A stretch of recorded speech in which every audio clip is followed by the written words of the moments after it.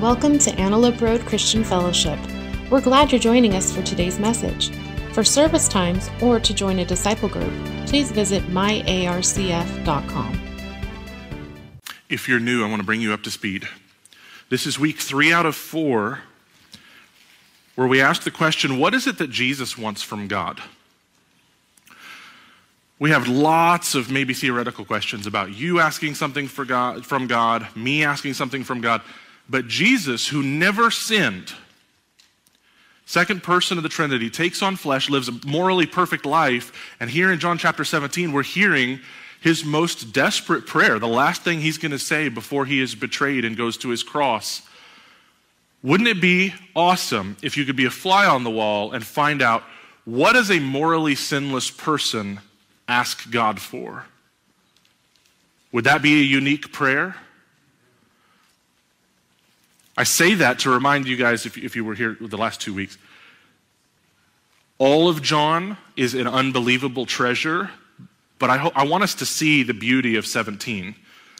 We're getting to see the prayer of a sinless man.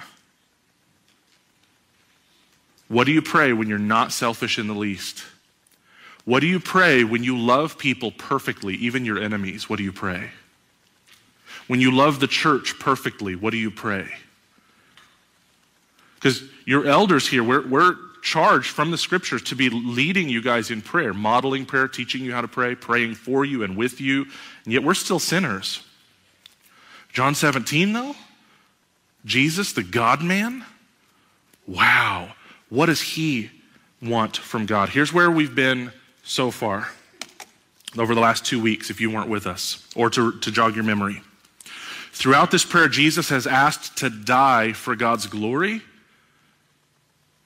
He'll pay any price for God to be recognized for his beauty and his power the way he ought to be recognized. He asked God, hey, I want to go back to heaven, but I want to be victorious and I want to be complete in all you've asked me to do before I go. Even though that meant his cross. He asked God, hey, I want Christians to go to heaven, not for the endless flow of Pepsi and Dallas Cowboys touchdowns. I want Christians to go to heaven, and then he drops a bomb on us, so they can see all of my glory. Guys, I didn't park on this long enough 2 weeks ago. This man walked on water and told a storm to knock it off. He took a boy's Lunchable and fed a stadium full of people. And he said, Father, they haven't seen all my glory yet. If that doesn't get you excited about heaven, I can't help you. There's more. There is more that we have not yet seen. Jesus asked God, Father, make those that you have given to me, the church, give them so much unity that the world is blown away and goes, whoa. I guess Jesus was really sent by God. I just saw a Republican give a Democrat a hug. Those guys are weird. Nothing makes them a family. I'm looking for a common denominator, and they keep talking about Jesus saved me from my sins. That's the only common denominator amongst those people. And Jesus asked the Father, Father, make it happen. Make your church so unified that the world cannot deny that you sent me. That's where we've been so far. Today, he asks the Father for a sent people. He already has a people, the church. He wants them sent. And you're going to see it here in the text as we read together. John 17, again, 4 weeks in a row, we're going to read through the sermon, the prayer in its entirety, looking at it through a different lens each week. As we read through it, listen, prick your ears up, have your antennas up for sending. It's mentioned a few times. It's really explicit in verse 18, where we're going to park. I'm going to read the entire prayer. After saying all these things, Jesus looked up to heaven and said, Father, the hour has come. Glorify your Son so he can give glory back to you. For you have given him authority over everyone. He gives eternal life to each one you have given him. And this is the way to have eternal life, to know you, the only true God, and Jesus Christ, the one you sent to earth. I brought glory to you here on earth by completing the work you gave me to do. Now, Father, bring me into the glory we shared before the world began. I have revealed to you the ones you gave me from this world. They were always yours. You gave them to me, and they have kept your word. Now they know that everything I have is a gift from you. For I have passed on to them the message you gave me. They accepted it and know that I came from you, and they believe you sent me. My prayer is not for the world, but for those you have given me, because they belong to you. All who are mine belong to you, and you have given them to me, so they bring me glory. Now I am departing from the world. They are staying in this world, but I am coming to you. Holy Father, you have given me your name.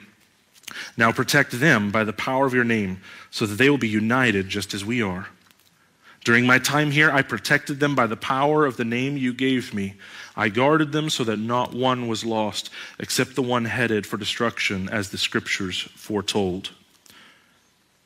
This isn't in the notes, but did you just hear Jesus say the other 11 would have been eaten alive by the devil if Jesus hadn't stopped it? That's what he said. 13. Now I am coming to you. I told them many things while I was with them in this world, so they would be filled with my joy. I have given them your word, and the world hates them because they do not belong to this world, to the world, just as I do not belong to the world. I'm not asking you to take them out of the world, but to keep them safe from the evil one. They do not belong to this world any more than I do. Make them holy by your truth. Teach them your word, which is truth. Just as you sent me into the world, I am sending them into the world. And I give myself as a holy sacrifice for them, so they can be made holy by your truth. I'm praying not only for these disciples, but also for all who will ever believe in me through their message. I pray that they will all be one, just as you and I are one. As you are in me, Father, and I am in you. And may they be in us, so that the world will believe you sent me. I have given them the glory you gave me, so they may be one, as we are one. I am in them, and you are in me. May they experience such perfect unity that the world will know that you sent me, and that you love them as much as you love me. Father, I want these whom you have given me to be with me where I am. Then they will see all the glory you gave me because you loved me even before the world began. Oh, righteous Father, the world doesn't know you, but I do. And these disciples know you sent me. I have revealed you to them, and I will continue to do so. Then your love for me will be in them, and I will be in them. Lord Jesus, teach us your word today, please. Give us hearts that are soft and can receive truth and respond with repentance and adoration and joy-filled obedience. God, we could try to obey you on our own, but it's folly. It's absolute folly. So change our minds today, change our hearts today, change our actions today, that we would honor you, that we would be a blessing to each other and a blessing to the world. In the great name of Jesus, we pray. God's people said, amen.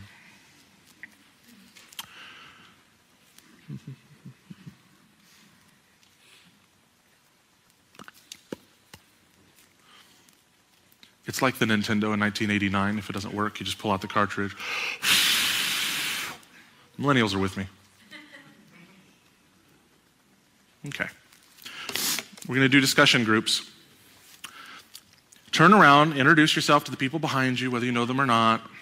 Introverts, just talk with your spouse or your boo. Form little discussion groups. Anybody under the age of 25 in your group, tell them who the two women are on the screen. And then you laugh, but they don't know. Okay. Here's your discussion question. Here's your discussion question. Whose life Whose life is more personally challenging to you? Not challenging in a bad way, but in a good way, like, wow, I should step up, I should serve. These women were both known for serving. They're both very popular in the self-sacrifice department. Which one is more challenging to you and why? You have 90 seconds. Go ahead and talk with your peeps.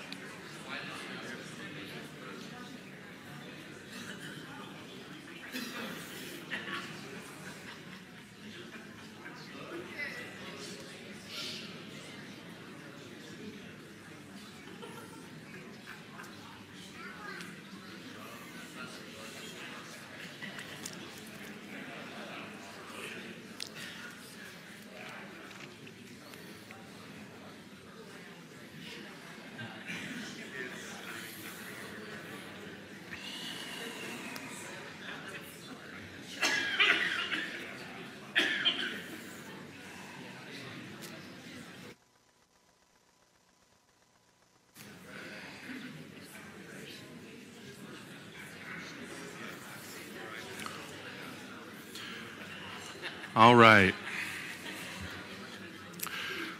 Let's have a quick discussion about two radically different approaches to service. And I'm going to be really overly simplified here for the sake of time, okay? While both of these women were known for service, one of them literally ascended to a throne and used the platform to serve. Are you with me so far? Okay. One of them was born in an obscenely wealthy family and walked away from it all to scrape the pus out of wounds of orphan children in Calcutta. Both of these women inspired. Both of these women channeled large amounts of money and energy in the direction of things that the world would generally describe as good. I'm going to let you know my vote. As Christians, we're looking for the redemptive narrative. When we look at culture, we're saying, we see how God's redeeming the world. We've got a book. Where can I see that redemption? Where is it beautiful and exciting when I look into culture? I would submit to you, Diana, if you're looking for a type of Christ, you can't relate to her because you can't be her. Anybody here dating royalty and you think it's going to go all the way? Well played, sir. Well played.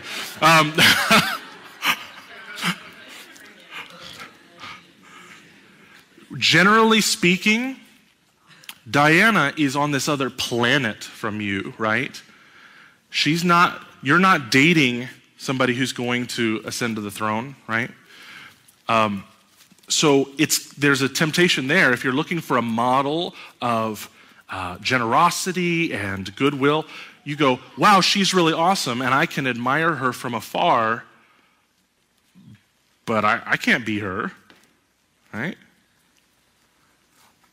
She tells me about some good thing, and I'll send a check for $100 to whatever she said to send money to. But I can't be her. Mother Teresa, I want to submit to you, her life is downright scary. Because it does not matter whether you're worth $50 or 50 million, you could walk away from it all. I could. Self-sacrifice is an equalizer. It doesn't matter what your current bank account looks like. You could walk away from it all. If you're looking for a type of Christ in these two women, one is more relatable and one is less relatable. And it's not because there wasn't something you could generically call Christ-like self-sacrifice. The problem is that Diana looks more like the second coming of Christ. Right?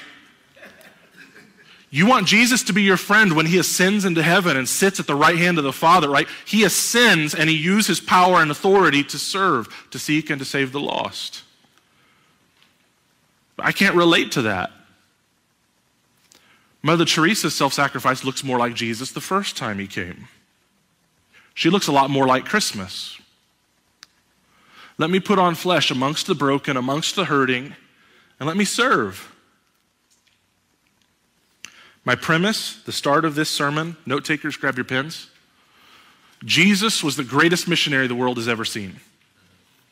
That's my premise. This is the starting point. And we need to look at Jesus' life before we get to verse 18 of this chapter and go, wait, Father, as you send me, I send them. Jesus was not just the God-man. He was. He was not just the perfect sacrifice for sin, the only one who could die on a cross for the sins of others, and he was. And he wasn't just the deity who was raised to life on Easter morning, conquering death forever. He was all of those things. He was also one who came to a rebellious world with a verbal, proclaimed message. And there were different ways that he could have done that. As one who was from eternity past and in the flesh, always sinless, I want to submit to you, there are no missionary methods better than Jesus' life. You are not smarter than him. I am not wiser than him. No. No.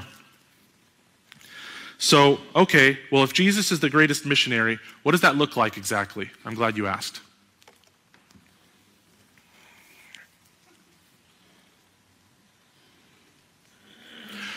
Jesus left what was comfortable. He gave up his rights. He humbled himself. He chose hardship. He traveled. Anybody here ever gotten in a van to go on a mission trip? Anybody? Talk to me.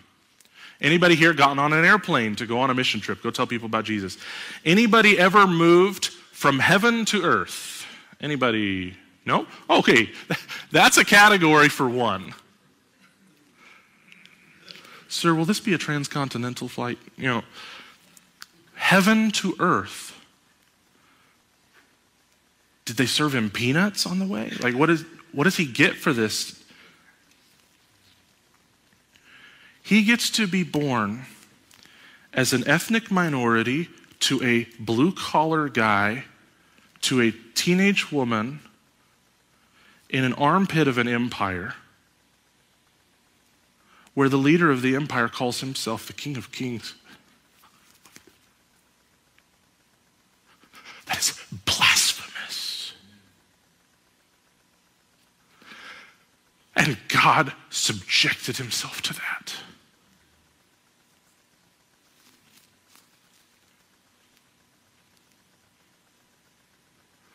The perfect missionary learned a language. He spoke Aramaic in his common tongue. What would have happened if Jesus had come and decided he was just going to speak the language of heaven? Would we have understood? We don't actually have to. That's not a theoretical game. It already happened. God descended onto the mountain of the Lord to go talk with Moses, and his voice boomed, and the people said, "Tell God to stop talking or we'll die." He is holy and we are not. If our goat even wanders onto the mountain, it'll die. The greatest missionary the cosmos has ever seen said, to reach them, I'm going to have to become like them. I'm going to put on flesh. I'm going to learn a culture. I am going to learn a language. I'm going to choose to be a nobody.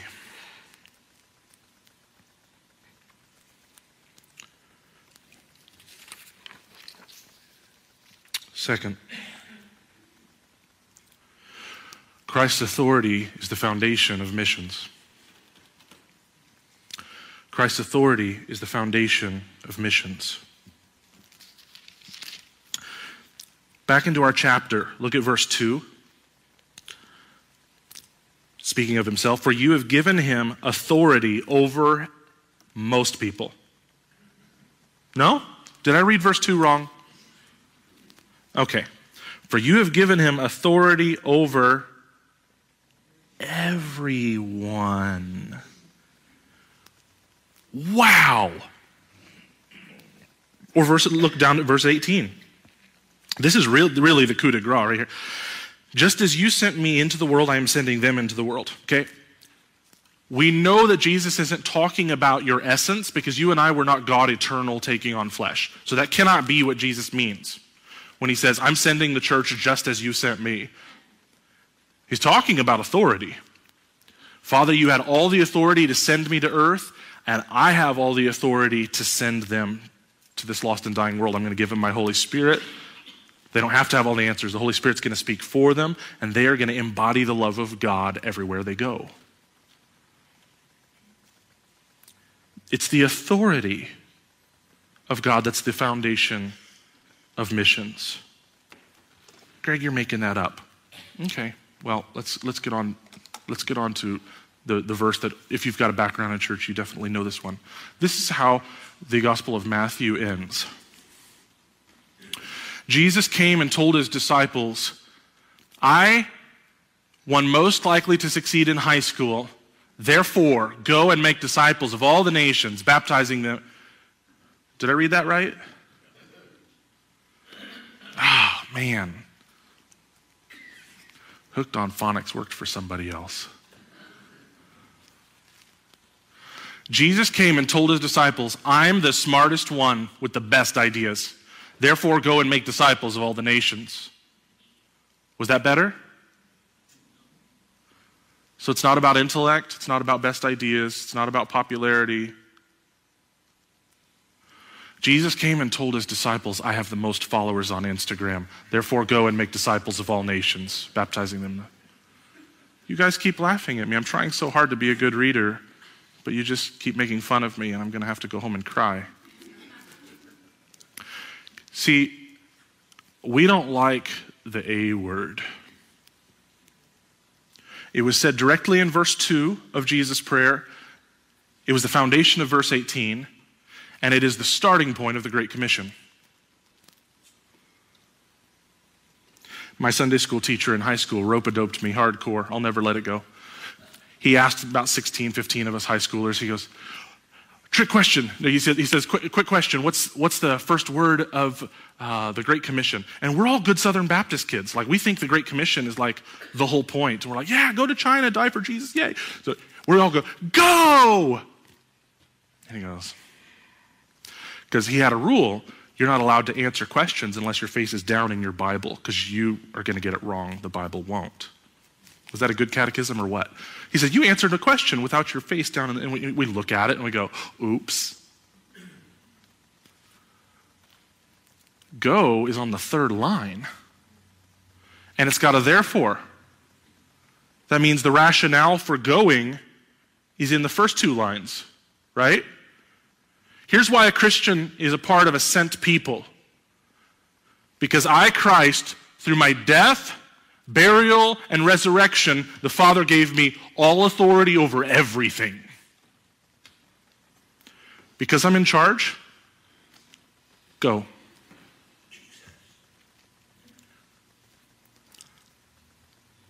So the 1970s produced many beautiful things. Chief among them, of course, unless you were born in the 70s, my apologies, Monty Python and the Holy Grail. Now, the clip that you are about to see, although it is obviously comedy and you're meant to chuckle at it, I want to play this clip because it beautifully illustrates, unfortunately, the modern democratic view of sovereignty. In countries here in the 20th and 21st century where we get to vote and we get to have a say, you and I buck against Christ's authority all the time, mostly because he's a king. So let's go ahead and watch this together.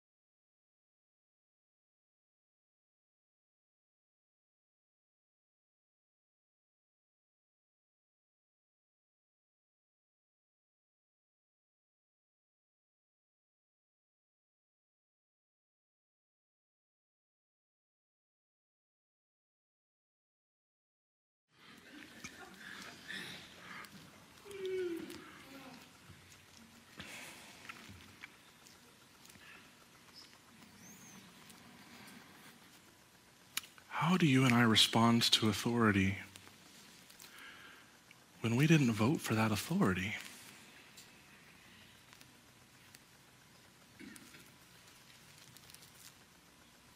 Actually, we know.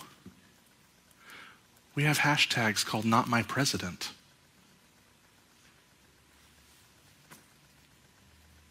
And both parties have done it, by the way. I'm just going to pretend like I'm a part of an entirely separate group because I didn't vote for that person.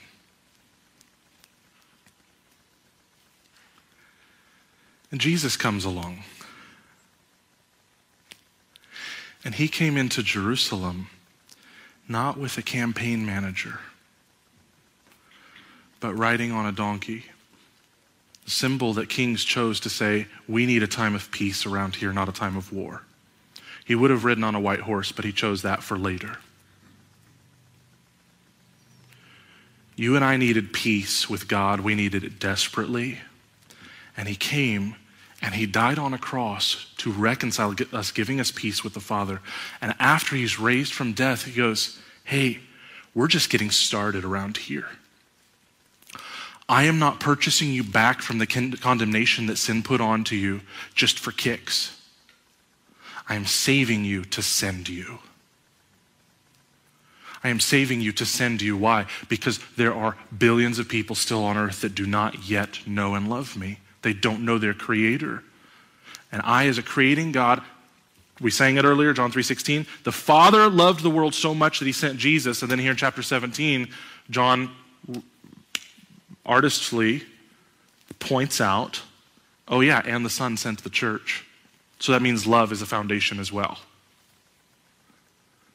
If God loved the world so much to send the Son, and the Son loved the world so much as to send the church, the next question is, will the church love the world? That's the logical progression of thought. Will we? Hopefully. We get to decide, actually. We kind of get to decide. When our Father commands us through the Scriptures, he says, go and make disciples of all nations. Do we respond with, here am I, Lord, send me, or help, help, I'm being repressed?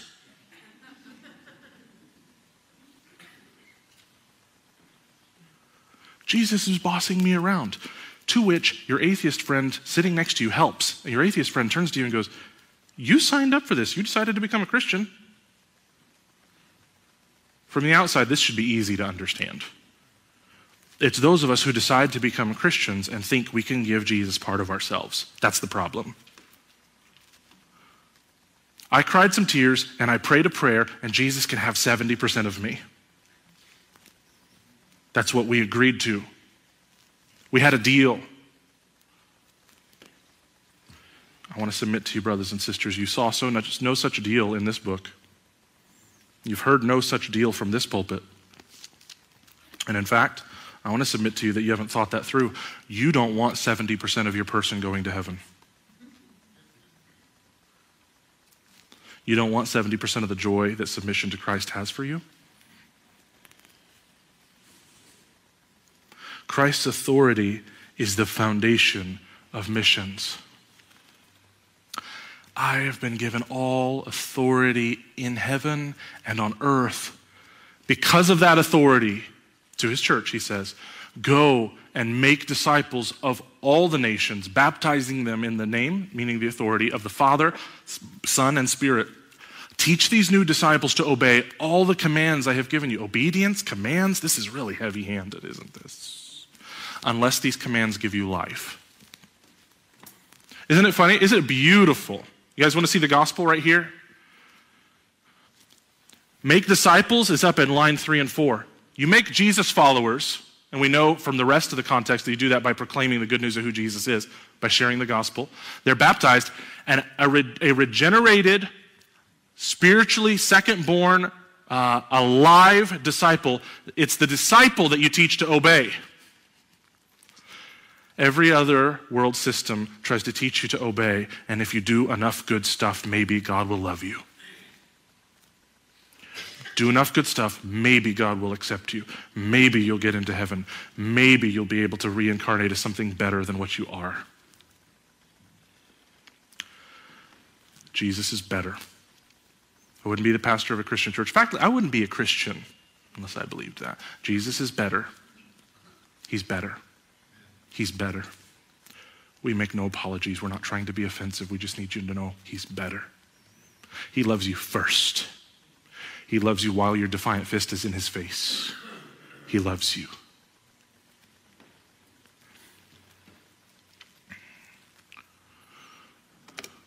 Christian, you've got three choices when it comes to mission in the world. Go, send, or disobey. These are your options. These are my options. Go, send, or disobey. Now, this isn't going to be up on the screen because it's too long. I wanted to rattle off some options for us. Let's get practical. If we are a sent people, if love for the world is to be a motivation as well as Christ's authority in our life, where it's saving us from our sin and then sending us out, let's ask ourselves, what does it look like? I'm going to unpack the idea of going just for a minute. What are all the ways that we could go? Not all the ways, many ways we could go. Keeping in mind that the model for this is Christ himself, right? Left where he was powerful and comfortable and invulnerable. He left all of that to where he has to learn a language, learn a culture. Okay. Take a week off of work so that you could assist our sister church in Mexicali this spring. Nobody from this stage is going to try to make it seem like a small thing to miss a week's worth of income. Nobody's going to try to make that small. It's a big deal. We want to challenge you anyway. Bake cookies, go give them to your neighbors. You know Jesus, you love Jesus, the Holy Spirit's inside you, but you don't know your neighbor. Cookies. Who turns down cookies? I mean, come on. Here's how you could go. Help, I'm not saying this has happened, just theoretically. Help a 4-year-old girl throw a ping pong ball into a fishbowl on Halloween so she and her parents feel loved by the people of our church and maybe feel loved by God. That's going.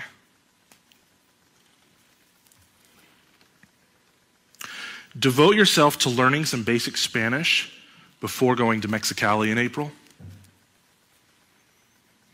I'm going to keep beating this dead horse. Did Jesus learn a language to come to Judea?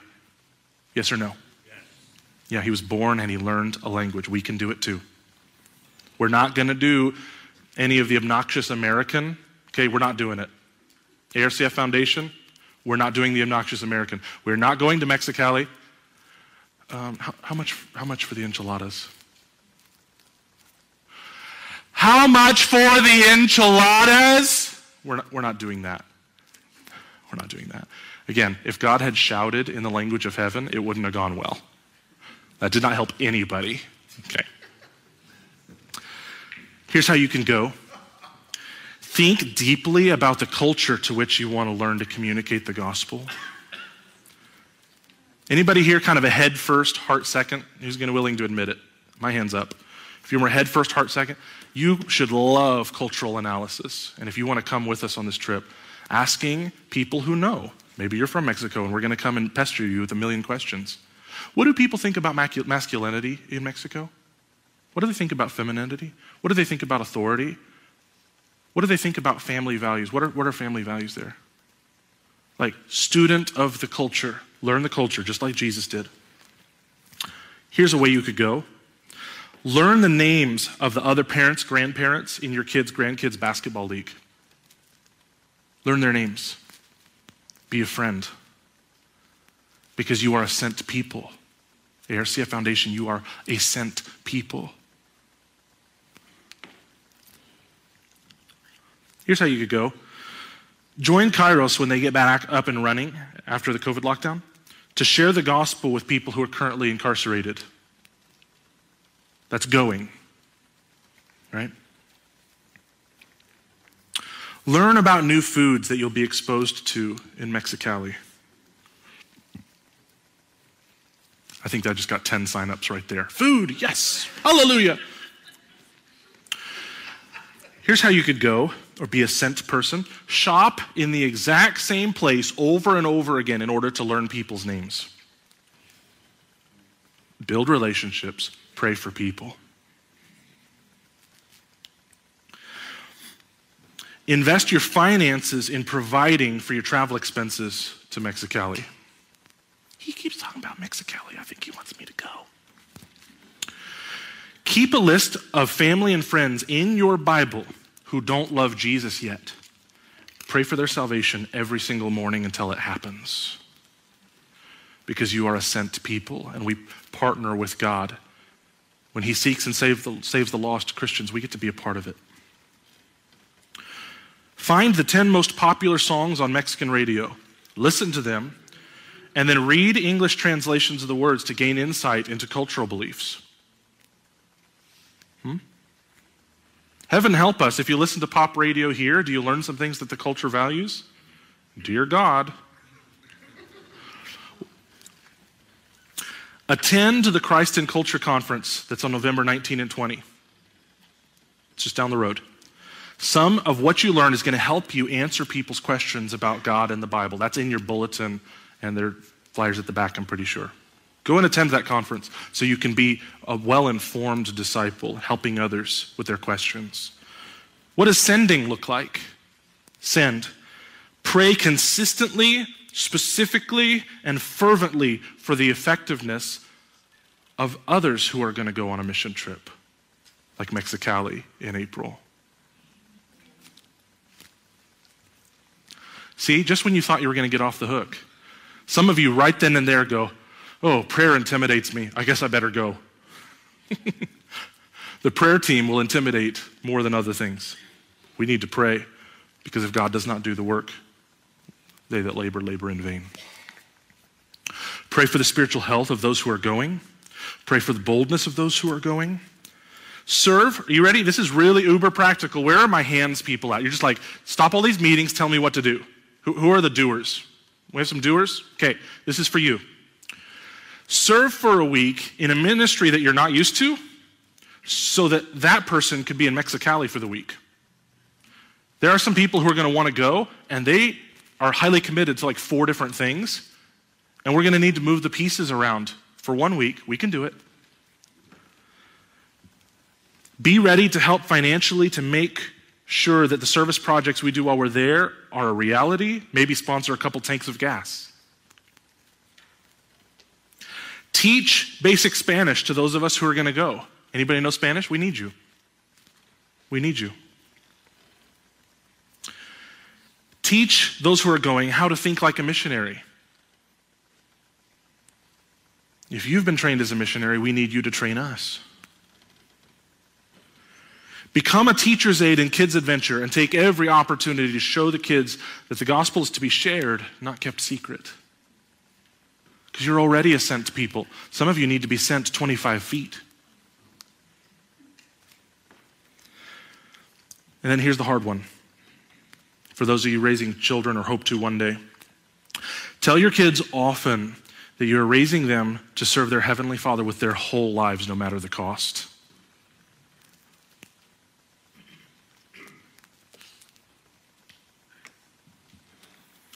One more thing to say, and then we're going to pray and watch some announcements. The Texans are here on the screen because I couldn't find a better picture. That's the only reason that they are on the screen right now. I would have had a picture of Jerry World where the roof retracts. The roof retracts so that God can watch his team. You guys know that, right? Anyway, so I heard somebody years ago describe football this way. He said, football is 22 men in desperate need of rest being cheered on by 80,000 in desperate need of exercise.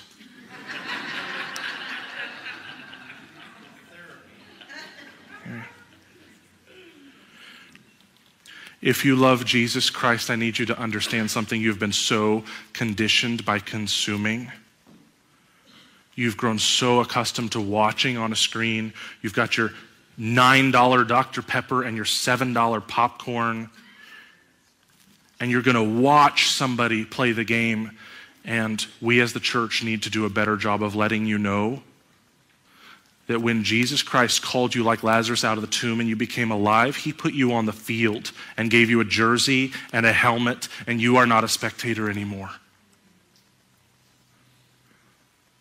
You are not a spectator. In fact, Jesus is the play caller, and he tells us how to learn the plays, and he tells us what's going to be next. Here's how we're going to love and save a lost and dying world. Here's how we're going to bless people. Here's how we're going to glorify the Father. And just because you obeyed the last play doesn't mean another play is not coming. God is not done with you if you're still breathing. God is not done with you if you're still breathing. Let me pray for us. Lord Jesus, all of the forces of hell draw us toward comfort. And we need your help right now to embrace in our minds, our hearts, and our behavior that we are a sent people.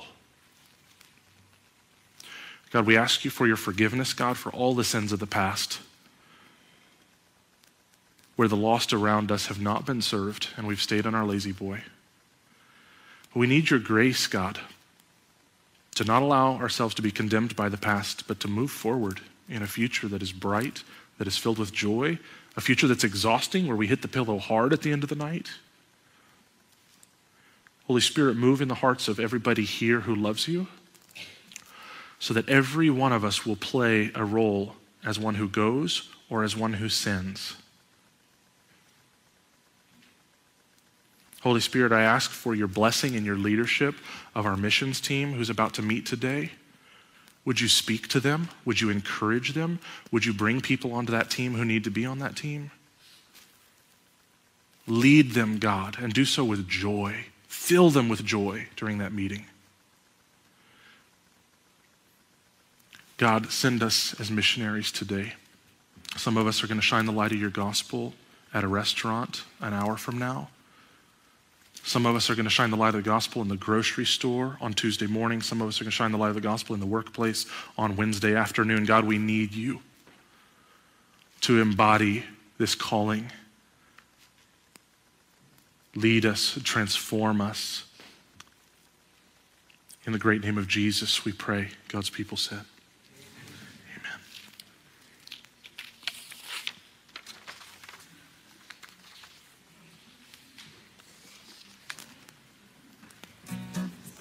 Well, good morning, ARCF family.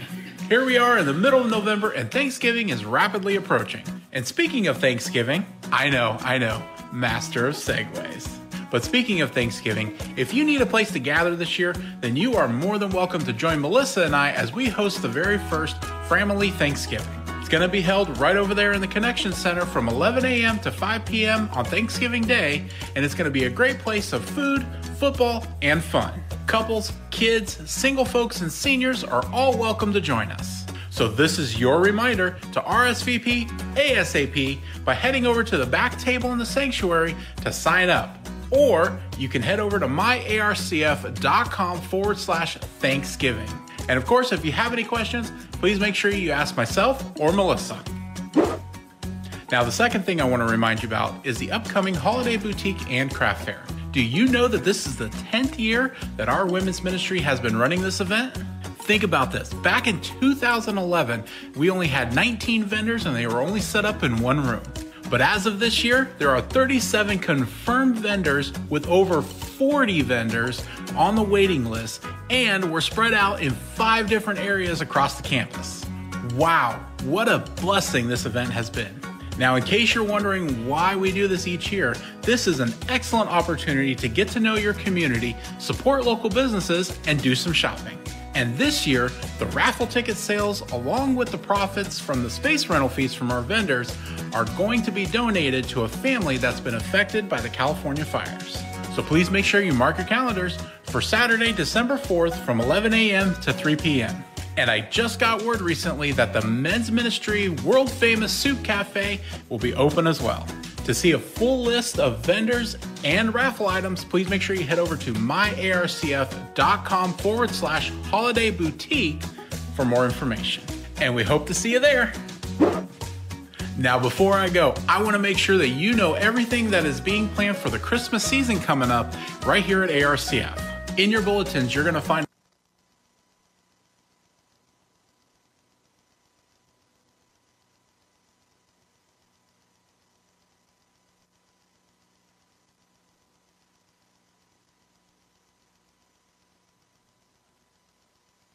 video was better than if you or I had tried to make it. Let's just say that.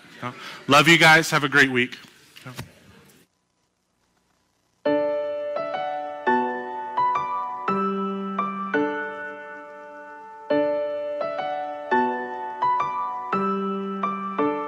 The verdict was guilty. Case closed. The end. No chance for me to ever leave this prison of my sin. Now I know it might sound crazy, but one day a key unlocked that cell. I heard a small voice say your debt's been paid by somebody.